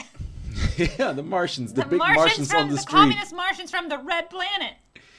So on May 21, the Constitutional Convention was elected and consists of 12 political groups. Now, like proposals need a 2/3 majority, and while one could say that the convention consists of mostly left-wing blocs, which is fair, it's by no means a united left-wing bloc, not at all. Well, so therefore, radical United changes. left wing, what the fuck is that? Yeah, what is even? that? What, like that never That existed. doesn't exist. Yeah. Well, not since the collapse of the United States. I was just about The to say collapse of the United Soviet, States, Soviet Union. Ew, ew, Anyway. ew. So, like, you can assume that there is not going to be radical changes. Actually, today I was reading in the news about the popular initiatives for the constitutional conventions, and there were a few very outlandish things in there, And there was one that was actually accepted about the abortion, the pro-abortion, which is probably going to make its way into the new constitution. Of course. And that was, as everybody expected, Right. approved by most of the left-wing parties, but not by all blocs. Like some of the indigenous, how do you say, what is it called? The indigenous communities. Yeah, indigenous communities rejected that for whatever reason. I don't know, but they are usually counted to be among the left-wing bloc. Right. So there again, you don't have a united bloc there, right? So I think the biggest point of how the Chilean constitutional drafting process is different from the Venezuelan ones is that the Chilean Constitutional Convention has a lot more shackles than the Venezuelan Constitution. Shackles sounds bad, but I know what you're trying to say. Yeah, well, limitations, let's There say. you go. Yeah. Yeah, well, yeah, tomato. Anyway, so let me start here. The Constitutional Convention Tomato squish has tomato. to respect tomatoes are red. Just saying. What? The Have you never had fried green tomatoes? No, that's true. I have that. So They're the delicious. Constitutional Convention has to respect basic democratic order of the Chilean state and cannot impose itself upon other existing institutions such as the Congress, unlike it was the case in Venezuela, for example. However, it is also not beholden to neither the legislative or the executive. And It's its own independent entity, yeah, basically. and it can conceivably can conceivably change the form of government and turning it from that's just theory, but it could conceivably turn it from a presidential republic into a parliamentary one, and thereby effectively curtailing the president's power. So it Sure. could go either way. It's as you just said, it's an independent thing. It's not beholden to anybody, but they can they cannot do whatever the fuck they want. So It's really it's very might I say revolutionary way to have a constitutional convention. I mean, if you look at the way that constitutional conventions have been, even in the U.S., the first constitutional convention, what we're doing in Chile is way more democratic than that ever would have been. Yeah. And even to this day, the Constitution, if you study constitutional law, you go to the U.S. to study constitutional law. They are the beacon of what constitutional law indicates. And so this is even more revolutionary and even more democratic than that ever will be. And so, and again, has been applauded internationally, the way that this constitutional convention is working, the way that it is split between genders, the way that it is split between indigenous people and non-indigenous people. It is considered like a beacon of what constitutional conventions should be. modern. Modern. It's again, revolutionary, one could even say. Exactly. Another thing is that the Constitutional Convention, it cannot change unilaterally the quorums that they needed to accept proposals, which means that the political powers with a majority in the Constitutional Convention cannot consolidate their power in this way, which is also a big point because people were very afraid when the Constitutional Convention was elected. That it was like, oh my God, the left wing is going to take all the power. It's just like, no, chill out. First, calm as we down. just I think that's just mentioned, the it's theme. not Everybody one calm united down. front there, and also you Calm still have a 2/3 majority, and you cannot neither up it or lower it. Like they just can't do it. And also, and I think this might even be the biggest point because this is such a misunderstanding, because they always talk about hoja en blanco, like rewriting of the Constitution from a empty piece of paper. We're just starting from zero, everybody says. And Which they get is really scared of that. absolutely not the case. They No, will not at not all. start from scratch because they must, and because that was laid out in the, we get just a little bit of background information. After the estallido social, the social outbreak, the involved interest groups, let's say, they signed an agreement that they hashed out with the government, which is called the Agreement for Peace, which kind of laid the groundwork for how this is going to work.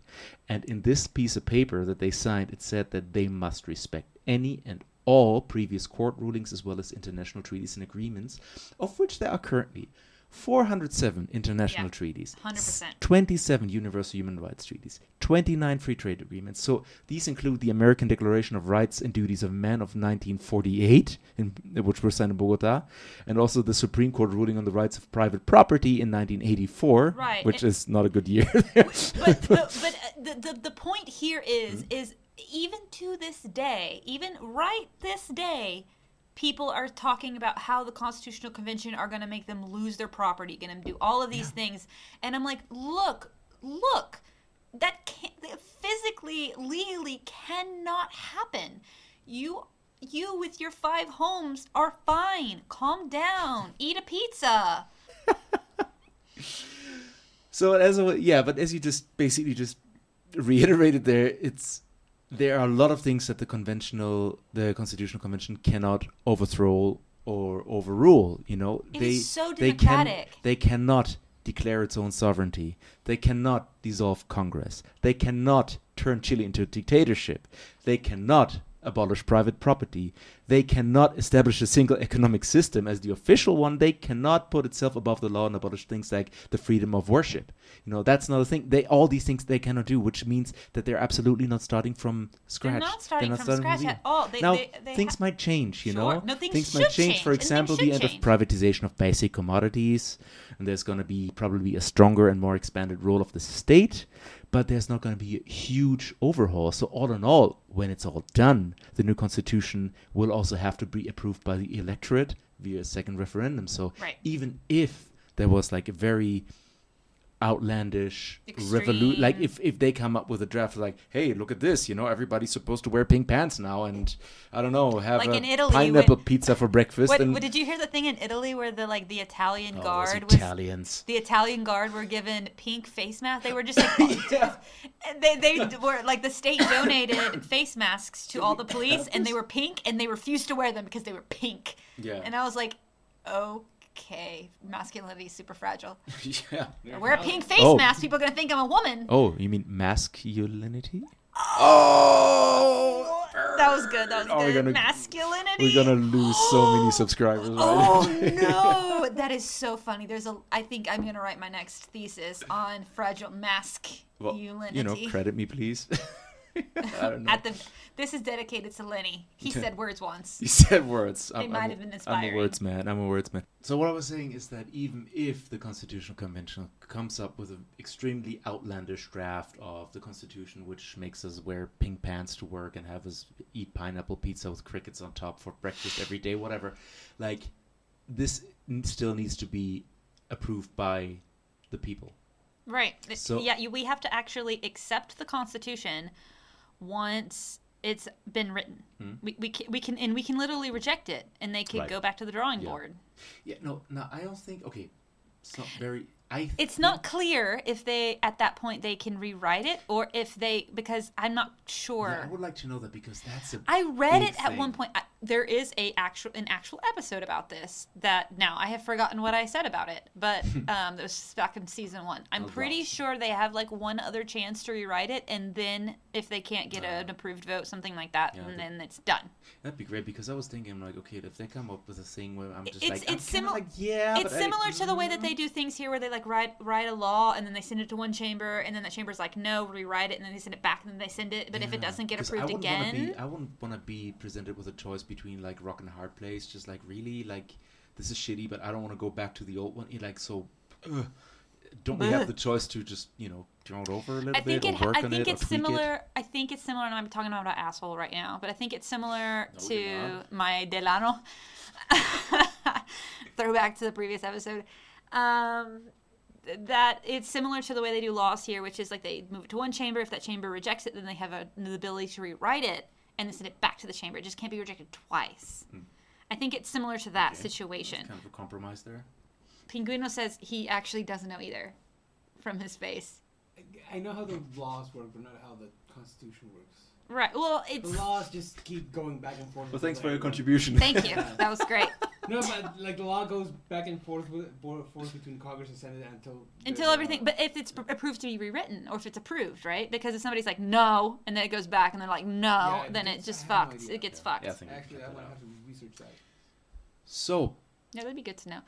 Fucking politics in this country. I'm kidding. telling you. I'm telling you. No, you don't know half of it.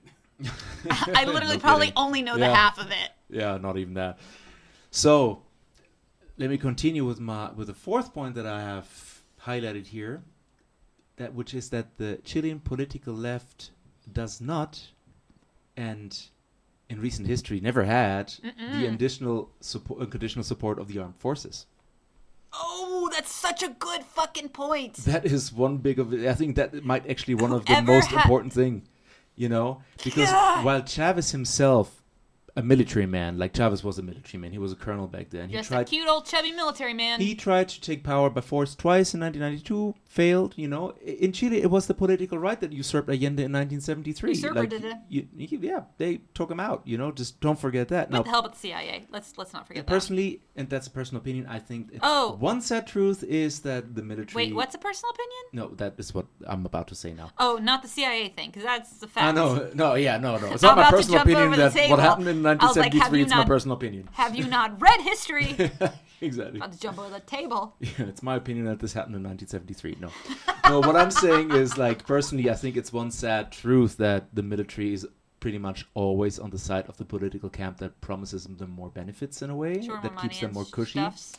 So Maduro right now keeps his senior military officers in important and influential positions to keep them in good spirits and on his side, Boric, on the other hand, is fighting an uphill battle right now because he wants to do away with the army's privileges, such as the military pension fund, for example. So it would be Well, absolutely he wants- against their own interest for the Chilean armed forces to support a To be leftist clear, coup. This is not gonna he happen. doesn't want to get rid of their pensions, like them not have pensions. He wants to because right now if you're in the military, you have better pensions than the rest of the population. Yeah. He wants to make it equal Okay, to where yeah. to where if you're in Just the military, it doesn't caveat matter there. if you're in the military that you're going to have the same pensions. You're not going to get a privilege, right? Right. But he also wants to up the pensions that everybody gets. Right, it's right. not like we're going to decrease your pensions, fuck you. It's like, no, the idea is that everybody's going to benefit. Right. Okay. Yeah. Let's thanks, clarify Yeah. that. Thanks for the clarification. Yeah. But he definitely wants to do away with the privilege. Basically, he with wants to certain military privileges. Exactly. He wants to equalize. So basically, the military has no reason no to course support to a support him. coup. Right. Like, why would they support a coup?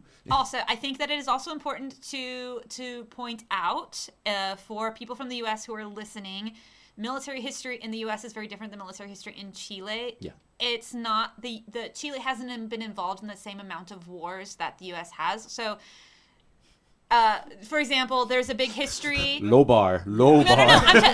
No, where I'm going with this is important. So there is a big problem in the U.S. where the military is very powerful, but the U.S. treats their veterans like shit.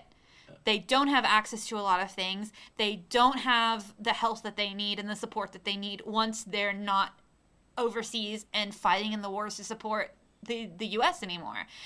And in Chile, people have privileges far greater than the normal Chileans. So they have better access to healthcare. They have better privileges and are not fighting anything. The only thing that they're fighting is their own people.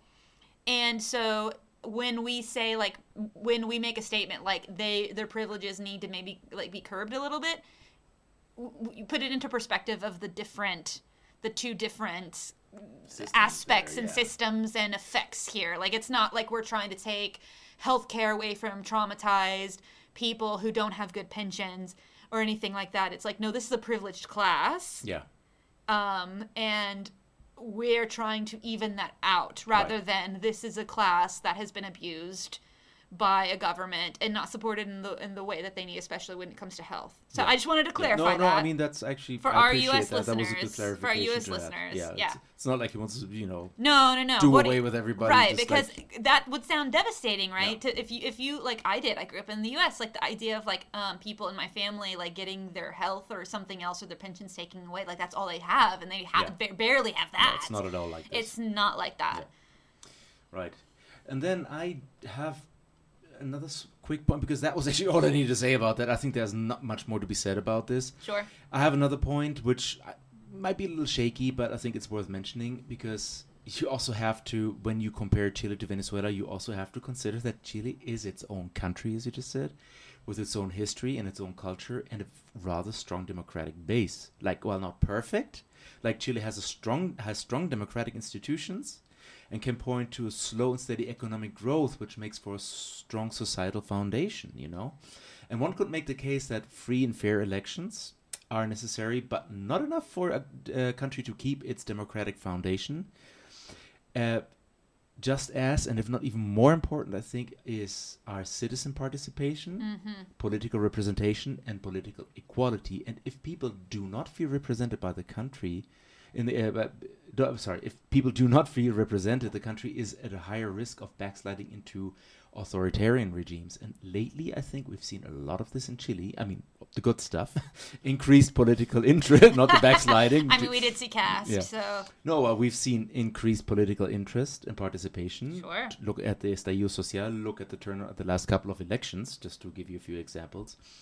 And with the incoming administrations, there's also a much greater emphasis on political representation through diverse government in terms of gender, ethnicity, and regionality. You've talked about this more before. representation. Like, So, we're not having exactly. less representation. We have We're not more. having one aspect of one political party and one type of person making decisions here. And the thing is what's even more interesting is this is being pushed by the left to make more people, more ideas, more communities involved.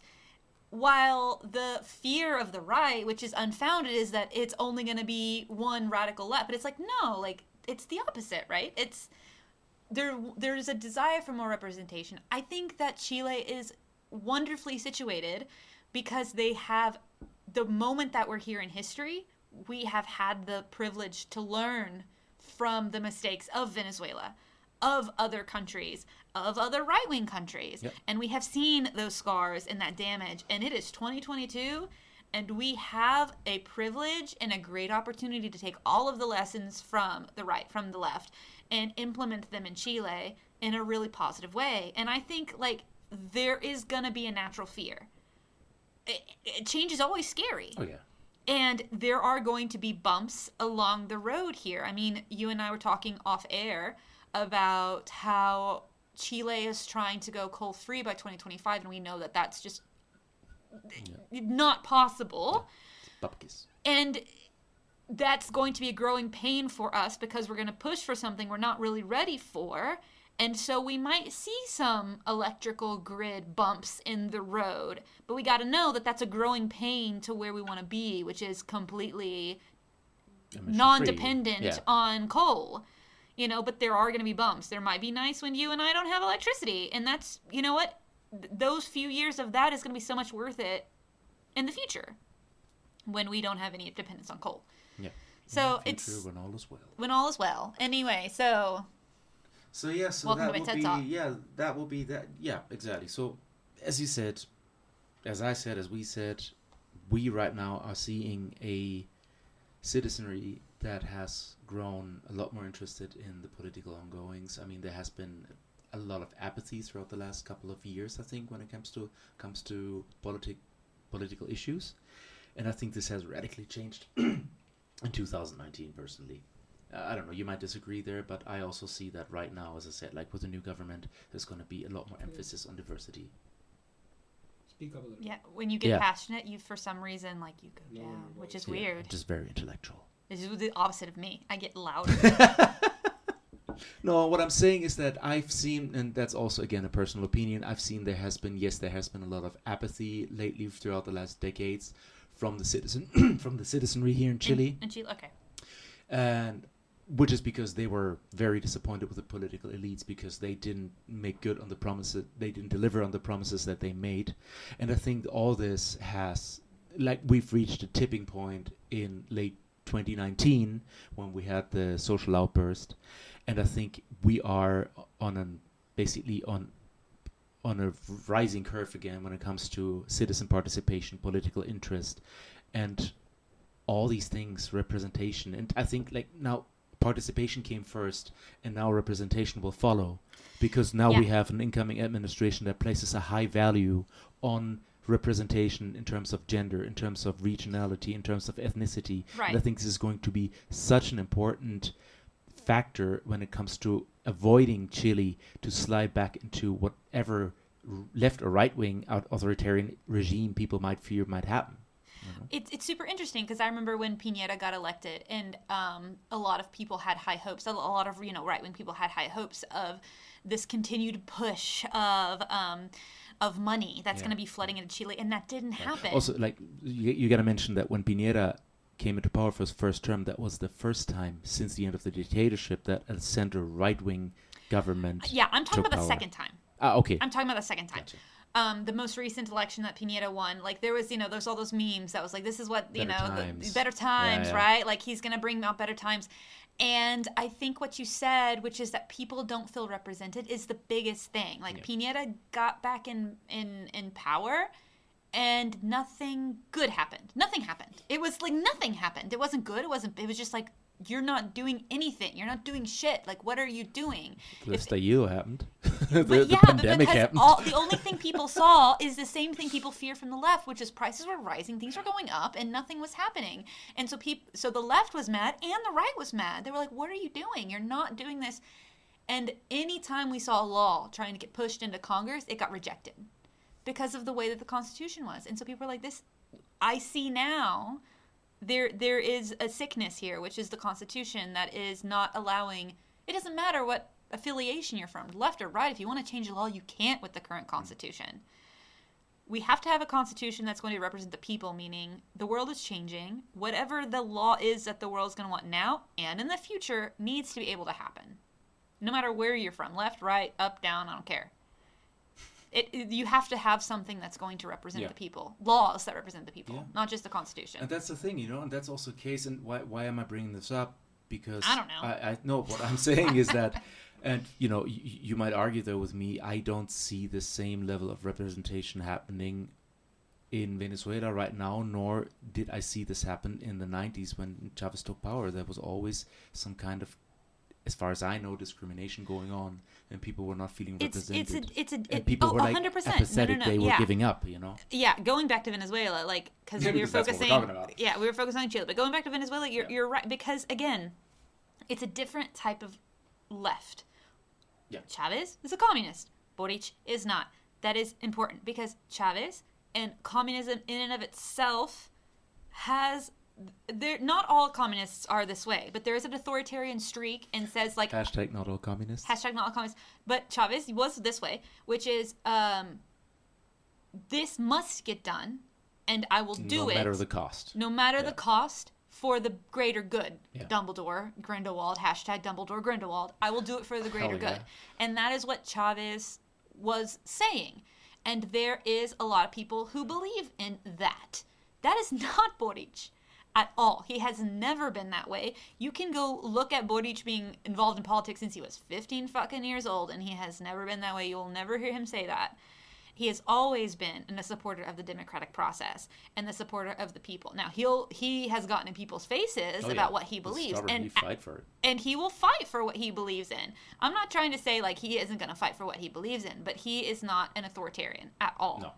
Not at all. It's unfair, unfounded, and just incorrect to compare Maduro, Chavez to Boric. It's just not correct. Yeah. It's the only reason people are doing it is because of fear mongering and fake news. And literally, I have here that there are places. There are what is it called? Financial 24, which is a financial like investing.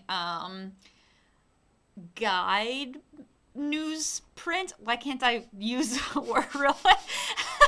Why website. Publication. Yeah, that one even said, like, it telling people who they should invest in, and it said, like, you should invest in Chile, that the idea of it becoming, like, quote, social leftists in Latin America is, quote, fake news. So it's even said that, like, don't be afraid to invest in Chile. The idea that it said Argentina, Colombia, Venezuela, Peru. It even compared all of those. It said Chile's not the same, which that's another discussion for if you think. And also, I mean, sorry, just side note there. This whole thing, what really pisses me off is the whole right-wing platform was campaigning on the idea that as soon as Cast got into power, there's going to be order and peace and quiet on the street and people are going to come back and invest.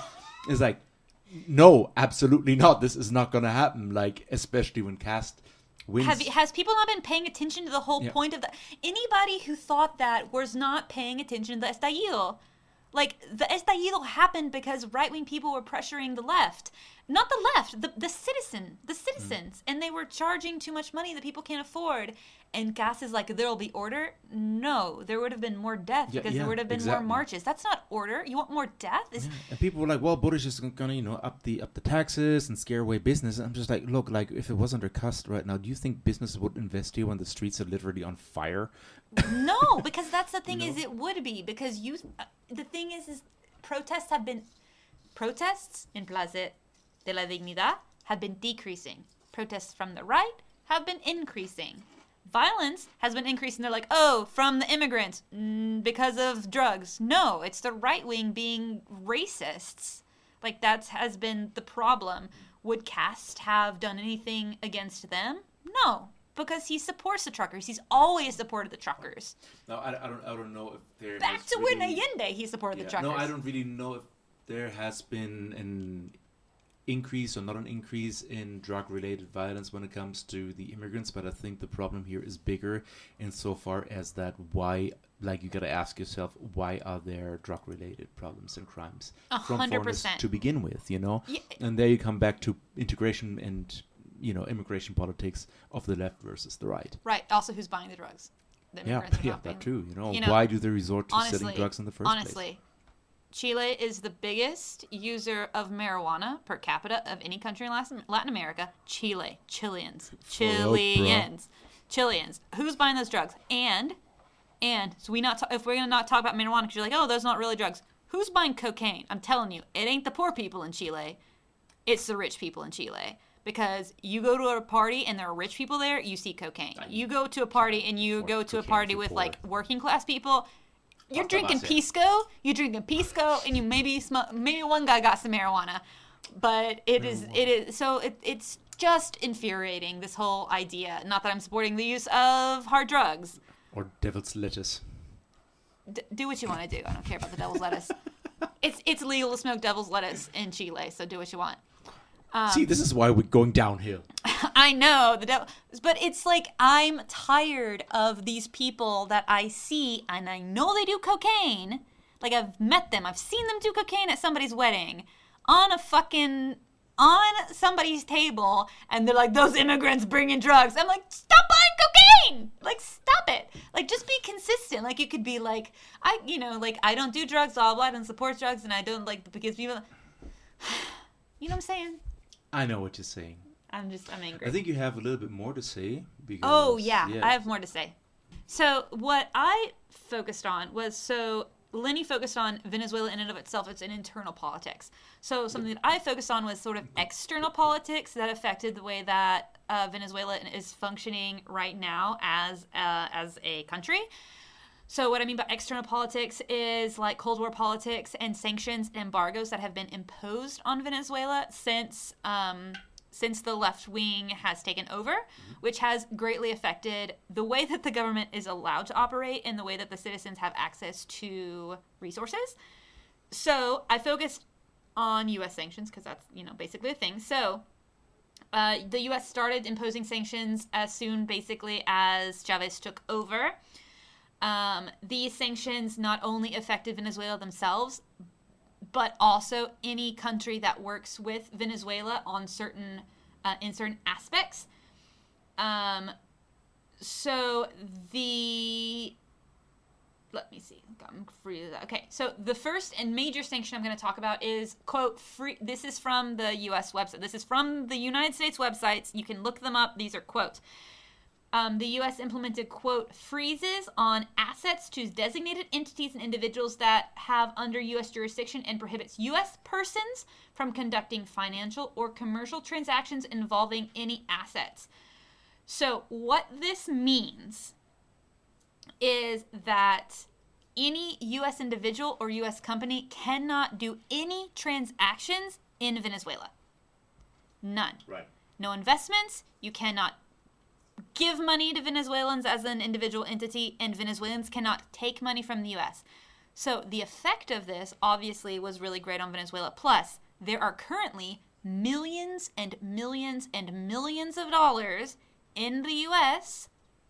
that are in bank accounts that the Venezuelans hold. But the Venezuelan people in the countries cannot access it because all of those assets were frozen. So let's say that you're a Venezuelan with an investment in the U.S., a huge investment, you're fucked. You don't have that. So, Your 5 houses. right. So the reason I mentioned this particular sanction, and I'm mentioning sanctions here, is because I'm going to try to make a relationship between why this would not happen in Chile. Mm-hmm. One huge reason is because we got a lot of billionaires in Chile. A lot of billionaires who own a lot of assets in the U.S. and vice versa. And it is very beneficial to the U.S.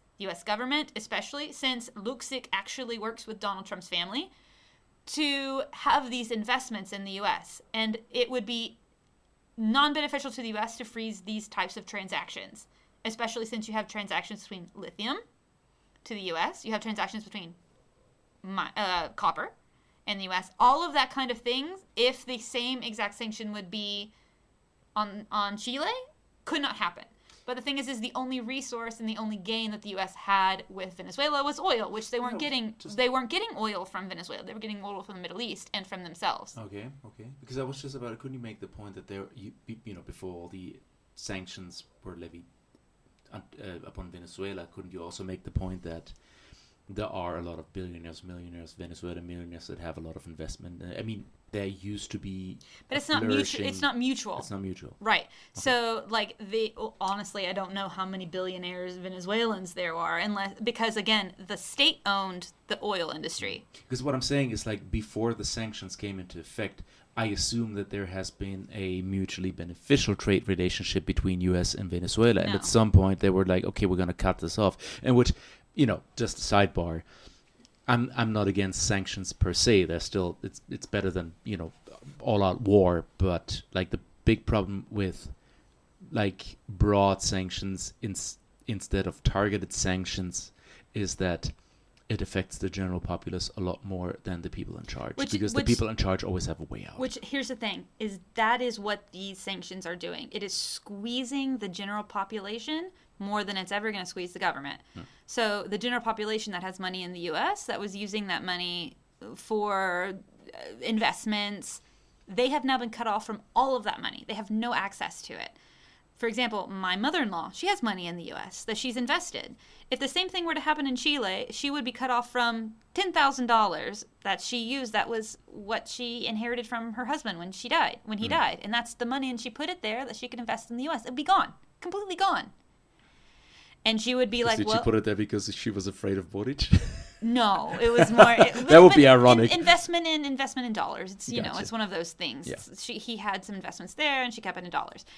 But imagine an entire country who no longer has access to their assets. However, so answering your question, no billionaires because again, the only commodity in Venezuela was oil, and it was nationalized oil.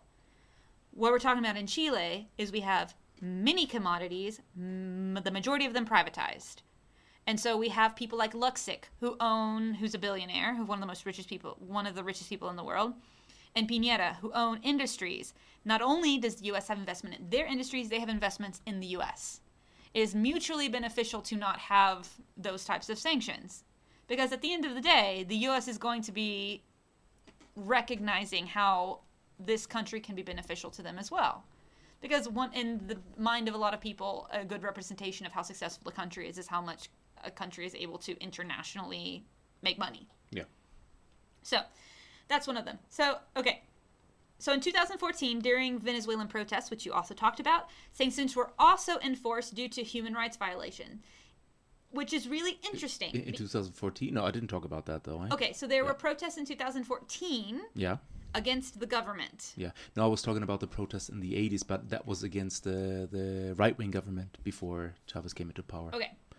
So 2014, there were more sanctions put against the Chavez government for human rights violations because, unlike what you were talking about, which was protests against the right-wing government, this is protests against the left-wing government. Mm-hmm. And so they brought down these sanctions because of human rights violation, which is super interesting because not all of these human rights violations were recognized internationally, and yet many of the human rights violations that happened in 2019 in Chile were recognized internationally. Yet we don't have any sanctions. And that's because, again, sanctions from the U.S. are non-beneficial. Yeah. And also, I guess probably also because there wasn't a president yet. You know what I mean? It's like because... In 2014 in Venezuela? No. Here. That's the thing. Because... In 2019? We had a president. No, but a president for... Oh, precedent. Not a president. A precedent. Okay. No, what I'm saying is there's no precedent in Chile for sanctions. Like, I guess I'm just, speculating here, but I would say, like, there were human rights violations in 2014 in Venezuela, and people were like, oh, there's an outrage. And just like, yeah, let's slap on a few more sanctions onto, the Venezuelan economy because we might as well. We might as well because we've already done that, right? And people be like, the world community be like, oh yeah, had it coming. Why not? But in Chile would be like, oh, hold on, wait a minute. Like, that would be the first time that... Yeah, that would be like a super invasion of... Right? Okay, that makes sense. That makes sense what you're saying. But in addition, during this time, many visas from government officials to the U.S. got revoked. So they could not even travel to the U.S. to, like, discuss things that were happening. And those are more like minor sanctions. So imagine, like... Instead of them in Chile being like, oh, you raped a lot of women in jail, Carabineros, so we're going to actually do something, like revoke some visas for, I don't know, some diplomats. Nothing happened. The U.S. did nothing. They could have done something to recognize that there were human rights violations happening in Chile, which there were, which nothing has still happened, which is something Boric promises to do, is to recognize, like, and to do something about these human rights violations. But... I was just going to say that, yeah, I mean, it was right-wing government. No, I mean, like, that's the point, right? Like, what I'm trying to say is that these are sanctions that aren't going to happen in Chile because they're not beneficial. All of the sanctions that were had towards Venezuela were beneficial to the international community, specifically the U.S. And the U.S. right now is looking very favorably on Chile. And these sanctions very much, very palpably affected the way that Venezuela was able to function, right? If you have okay, so for example, no transactions. That means not a one of any investor, private, anything can invest in Venezuela. Not a one in the U.S. Not an individual investor, not a company can invest in Venezuela. And I don't give a shit how sexy your oil is. You cannot invest in Venezuela. They also said, if you are an international company and you want to invest in Venezuela, we will sanction you. So imagine how that affects a country as small as Venezuela. So, for example... Yeah, because if no country on this planet wants to fuck it up with the U.S. No. And so not only are they saying U.S. people... I mean, except for Cuba and North Korea, whatever. Right. But... They also cut off and sanctioned any shipments to Venezuela. If you have a shipping company and you were shipping anything to Venezuela, you were sanctioned. Sanctioned. The Shawshank Redemption. The Shawshank Redemption. So that means if you're buying oil, if you're giving resources, you have been sanctioned by the U.S. because you are providing aid or not providing aid, because they don't say that. Like, you're allowed to provide aid, but you're not allowed to ship anything to Venezuela. Yeah, gotcha. Right. That's the difference. Again, imagine how this affects a country who's already being squeezed internally with a lot of different problems. Yeah. Right? Again, that Wouldn't is what happen happened here. to Venezuela. What I'm trying to say is this would not happen to Chile because of a lot of reasons. Chile internationally has many, many, many investments in many, many different countries, including the U.S. Chile is the second, I think, biggest exporter of fruit to the U.S. The U.S. didn't want to lose that. The U.S. needs that shit. They also have huge mining companies, and especially with the growth of lithium that is happening, and we're going to talk about an entire episode of the podcast with that, it is not beneficial to the U.S. to put sanctions on themselves or international companies. Yeah. Okay, so also not surprisingly, the U.S. sanctioned a lot of energy companies that work to help provide Venezuela with energy. So something that you and I have heard, probably you as well, is that Venezuela has a lot of rolling blackouts and brownouts and things like that. Yeah. That is because the U.S. has put large sanctions on any country who agrees to provide any sort of electrical energy to Venezuela. So that forces Venezuela themselves to produce all of their own energy. And this would never happen in Chile because, again, Chile has been praised as one of the greenest energy countries internationally, which is great, but also green energy is a huge investment. Like, the reason Chile does this 100% is because of money. And they pledged to become one of the greatest green hydrogen exporter within the next couple of years, right? And again, internationally benefiting people who need the green hydrogen. Yeah. And also the majority of the energy company producers in Chile are international companies. AES Gener is a huge company, and it is from the U.S. There's also a huge company that owns 10% of the market that I can't remember its name. Is from France. Enel, I think it's Italian. Yeah, and these are international companies who invest in Chile. And so we have... Although the energy grid in Chile is not the best, it is a huge investment opportunity for both Chile and the international community. And again, this is just a way that the U.S. has been able to squeeze Venezuela because there's no mutual beneficial reason for the U.S. not to do this in Venezuela. But then, my naive question though, but then why do it at all? Just like from an ideological standpoint, just to prove a point? The idea of putting sanctions... I mean, okay, let me ask you. Why do people put sanctions on countries? Oh, because they might do something that affects you negatively. No. Sure. That too. But typically sanctions are put on a country to, like, squeeze a country into pressuring them not to do something. Yeah, okay, yeah. And so in the case of Venezuela, a lot of these were... punishments for decisions made. Again, the idea or the reason why the U.S. is giving sanctions specifically to Venezuela is like sort of like a punishment sort of thing. The reason they're doing sanctions to Russia is preemptive because they know or they think they know that Russia's going to invade Ukraine, which from my understanding from, again, news that is in English, which is, again, take that as it, English and Spanish, is that the Russia is planning to invade Ukraine, which they have done again in the past. Which, again, we are not talking about Russia and Ukraine. I don't know crap about that. I know more stuff about Venezuela and Chile. The Venezuela and the Chile? What? The what? Niet. Okay. So, Okay, that went right over your head. any provisions from Russia has also been sanctioned. Any provisions from Cuba have also been sanctioned to the U.S., and especially countries like Cuba who already don't have a lot of resources. It's not worth it for them to try to provide anything to Venezuela if they're going to be super sanctioned by the U.S. So that kind of basically answered my question. That he's saying that right now it's mostly for ideological reasons. Right. So there's no concrete benefit. It's just like, how do you look on the political stage if you do that or don't do that as the U.S.? Right.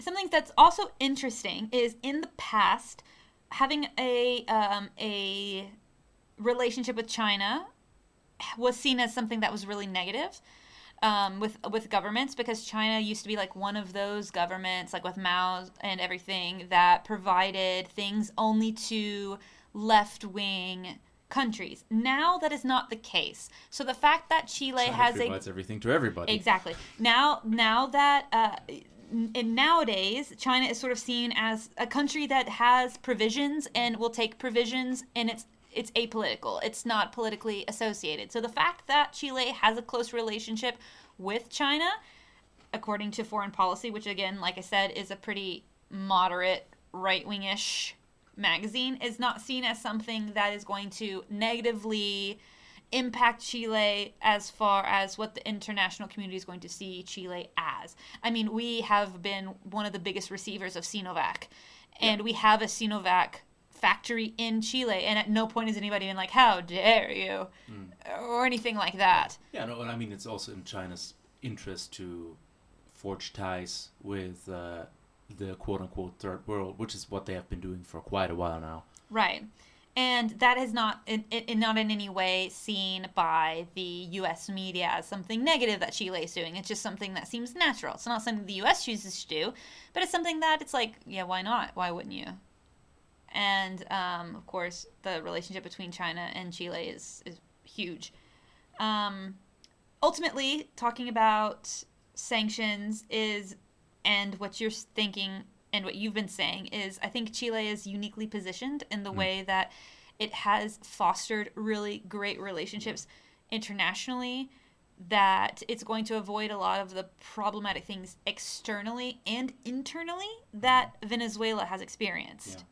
Yeah, which is a nice summary of basically what you were saying. That is just, Chile has successfully networked so well and has basically their hands all over the place, all over the world, like business, political relationships, which, I mean, it's, I don't know if ironic is the term right now, but, that has always been the idea and the benefit of global trade relationships, like avoid war or sanctions, avoid these kind of negative repercussions by expanding trade in a way, Chile is so interestingly unique. Like, more people, more countries, more theses need to be written about Chile and how it is so unique in the way that it has been able to sort of balance the edge of neoliberalism and leftism for a very long time. I mean, we did have a dictatorship, but like, look, we still had some like active hands in democracy. We got out of the dictatorship, for better or for worse, through a democratic election. And this country has a active communist party, and which it always has. And this is not the case in the U.S. This is not the case in Germany, where these parties are banned. So you have a strong left-wing influence in this country still. You have a strong left-wing influence, but also a very unique one, right? That we talked about earlier. This communist party that wants to operate within a new type of left, a new type of communism that wants to work democratically to gain Marxist goals, but in a democratic way and not necessarily a way by force. Because, again, I think something that's really important, and this is just my opinion, is when a political party feels represented, it's going to function in a way that it's supposed to. If the Communist Party feels represented, like, okay, my ideals can be reached if I have support, right wing, left wing, whatever, then you're going to have like sort of a satisfactory platform there. Does that make sense? Yeah, I think I know where you're going with that. Yeah, it's like, I might not get my goals reached, but I know that there was a possibility there. They have something to strive for in a way. They got a goal there, Right. So I know there's possibility here. It's not they like got direction. Right. I think so. I think Chile is an amazing. I'm so excited to see what happens in Chile. I'm very optimistic, and I think that this is a really great time to be alive in a really great country. I'm super excited. Oh, that's such a nice note to leave on. End it. I don't know how far along you are, but that's no, I'm done. This good. is it. That's All it. That's right. it. I put most of my stuff with It's your stuff, heartwarming. and it's heartwarming. Put most of your stuff with my stuff. We put our stuff. We share. Put all my stuff in your stuff. It's not what it sounds like. No, we're just good friends. We're just good friends. None of that stuff. If but you're listening to this is not what it sounds like. yeah, but I hope you guys enjoyed our stuff. If you have any comments, This was a very. I like this one. This was really fun. Interesting. And I didn't scream too much at you. Yeah, I didn't throw things at you. I'm proud of my restraint. Whatever. Oh, You you wouldn't big throw teddy bear. I would throw things at you way before you would throw things bring at it. me. Yeah, right here. This is an empty bottle of Becker. Exactly. Right there. Throw the mic. Pinguin is going to be happy. Yeah. But I think it was, I really, if you guys have any comments or ideas, or if you have any ideas of what you want us to talk about in the future, you can always let us know. We have a Facebook and an Instagram at Chile Today Podcast. We have an email, chiletodaypodcast@gmail.com. We love hearing from you if you're planning on visiting Chile.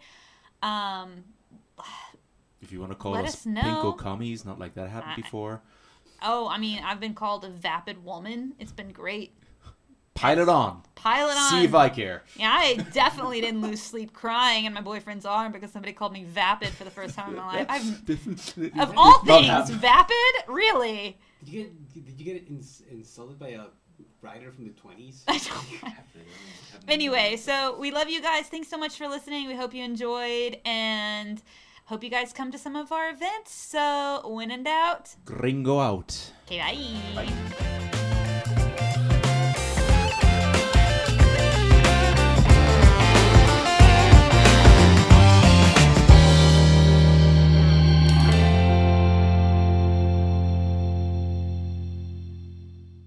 The Chile Today podcast is produced and edited by Podcast Pinguino Diego Rivera, and it is starring Leonard Kluge and Bethany Francis.